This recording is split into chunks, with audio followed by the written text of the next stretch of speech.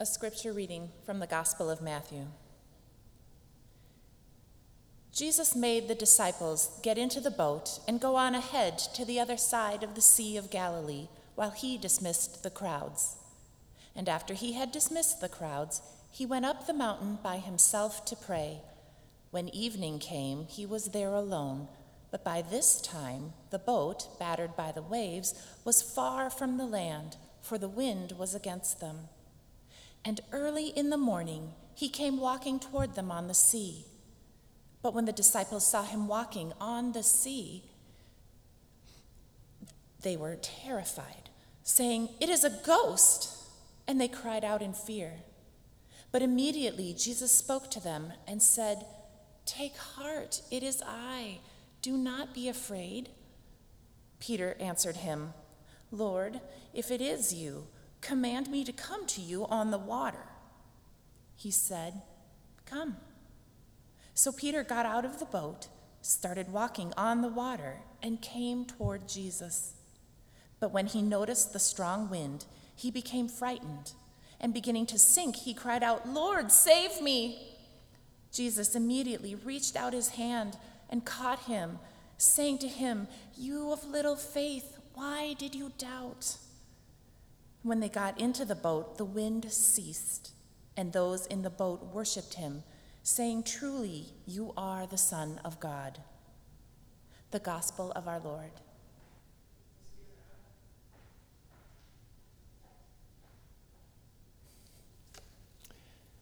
Grace and peace to you all in the name of Jesus. Amen. You'd think that Peter might have looked for more ideal conditions.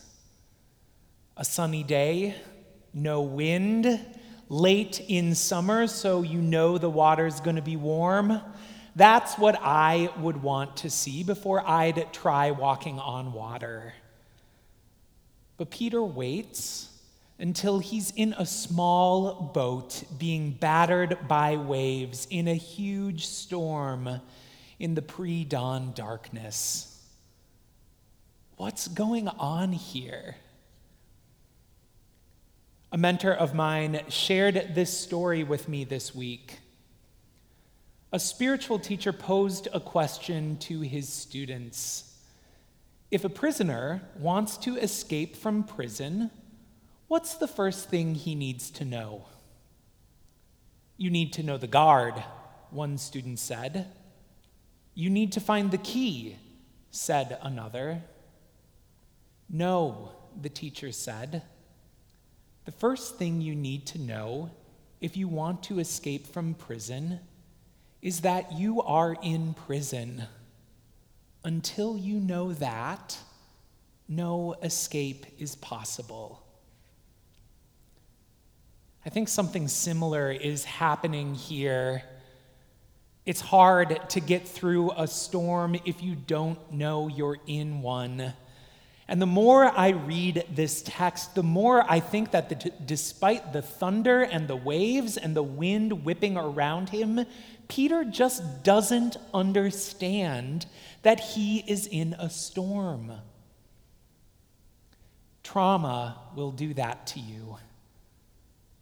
Trauma is what happens when life comes at you so fast that your thinking brain simply cannot keep up.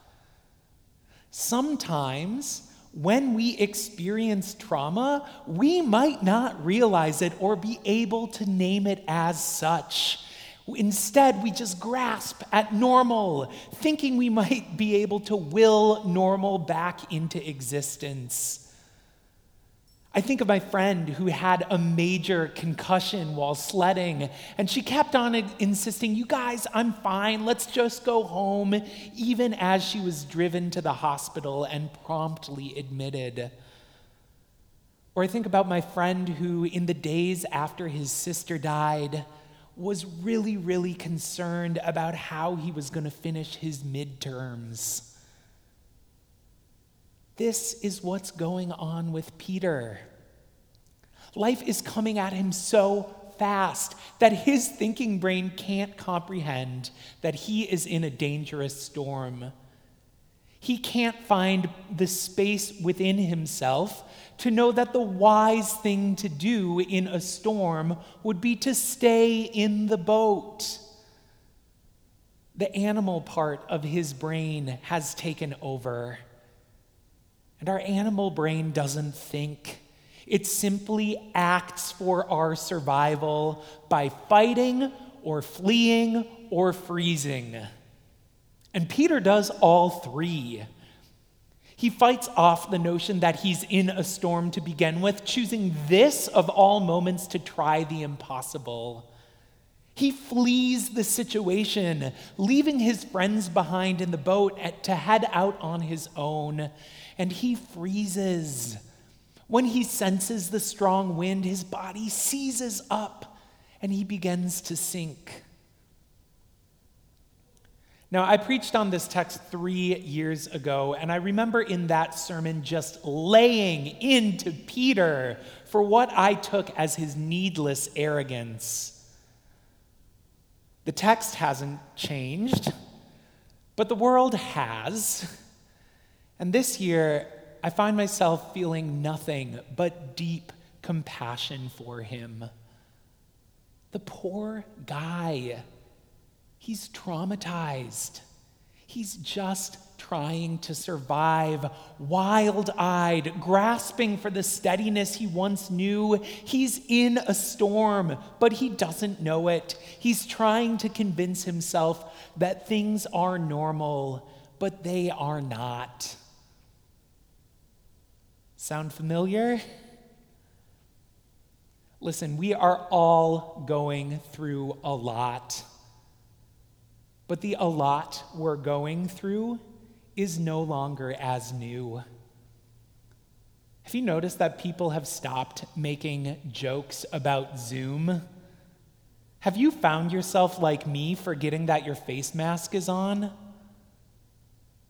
Have you noticed that the headlines aren't filled with buildings that are burning in our city anymore? It might be easy for us to convince ourselves that the storm has passed by. But stop for a moment. Can't you feel the boat still being battered? The wave of COVID still crashes over us, keeping us away from the people, the activities, the church buildings that we love, leaving a death toll in America that is so difficult for us to wrap our minds around. And the wave of racism, 400 years old, continues to sweep over us as inequities and gaps, small and large, are laid bare. And we who are white begin to grapple with the utter size of the hurt that others are bearing in this country. And the wave of grief and loss has rocked so many of you this summer. It's been a rare week when we haven't had a funeral here. And what are we doing as these waves crash over us? All too often, we're convincing ourselves that we are not in a storm, that everything should be normal, that now is the perfect time for us to get out of the boat and try walking on water. We are not content with seeing our survival as sufficient. We feel a pressure to come out of this better than we were before, to take on the same commitments, to be able to perform to the same levels, to follow the same patterns of thinking and acting that we're used to act boldly and heroically, to defy the confines that living through this storm is putting up around us. It's a small thing, but I notice in my life, it just takes me a little bit longer to get going in the morning these days. I need a longer runway to ease into the day. And okay, right? I am living through a pandemic and a reckoning with racism. This is understandable. And yet, I still beat myself up about it every single morning. Like, get it together, Joel. You should be better than this. That's me getting out of the boat. We treat these quasi-quarantine times or the grief that we're going through like there's gonna be a test at the end, telling ourselves that we need to come out of the other side of this with new skill sets, new hobbies, bodies toned from all the exercise we're doing. Like making it through a big storm is nothing to be proud of. It's really about how you carry on and improve yourself. Or we who are realizing that racism isn't just about those people in hate groups, it's about whole systems of exclusion and misery, and we're all a part of it. We want to respond by putting our foot as hard as we can on the gas pedal and attending every march and training and reading every book and listening to every podcast until we, by the strength of our own effort, end it once and for all. We're trying to walk on water when we really ought to just be riding out the storm. And I'm not saying this to shame you. We're experiencing things that are actually traumatic. And our bodies are in survival mode. They're trying to keep us safe. This is a good thing. But your survival instinct puts all the pressure on you. It convinces you that the only way out of the storm is by yourself, by your own effort, fighting, fleeing, and freezing your way forward as you try walking on water. But jumping out of the boat to go it alone isn't actually the only way to make it through this storm. And it isn't the way that Jesus endorses. Look at Jesus. He steadies Peter in the waves, and he leads him back to the boat. He sits him down. And the storm might be big, and the boat might be small, but it contains community and the embodied presence of God. And that is enough to withstand the waves. What if heroism isn't what this moment calls for? What if you don't have to solve it all on your own? What if it's okay for you to take a little bit longer to get going in the mornings? What if you stopped trying to walk on water and simply sat down in the boat? I would call that faith. Because faith, at its root, is not about doing brave and bold things. It's about placing your trust in something larger than yourself. It's coming to believe that you are part of everything, but not responsible for everything. It's a trust that you will be provided for outside of yourselves. And that though you cannot see how, things will turn out right. So sitting down in the boat rather than jumping out of it, owning up to your limitations and grief, naming that what we're living through is actually a storm, and being gentle with yourself, these are not acts of defeat, these are acts of faith. And when we sit down in the boat to stay present through the storm, when we don't try to outrun or conquer the discomfort we feel, but make space within ourselves to live with it and through it, then our fight, flee, and freeze instinct can relax, and we can see beyond ourselves and our own survival instinct. We can look around the boat, and what do we find? Though we are in a storm, we are not alone. Others are with you, grabbing an oar or bailing water, but weathering the storm alongside you. And look over the waves, for Jesus himself is seeking you out.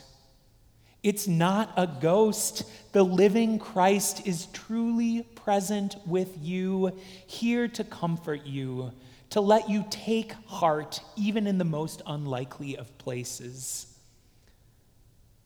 And I've seen you receive this peace that passes all understanding, even in this storm.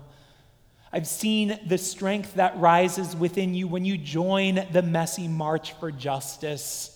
The real joy that wells up and overflows when you swap stories after a funeral.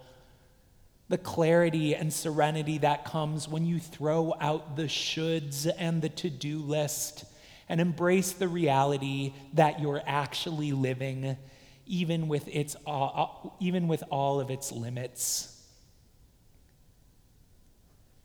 When you take heart in the storm, it's not a ghost, it's the presence of Jesus with you. And he is getting into your boat, even in this storm. So take the comfort where it comes.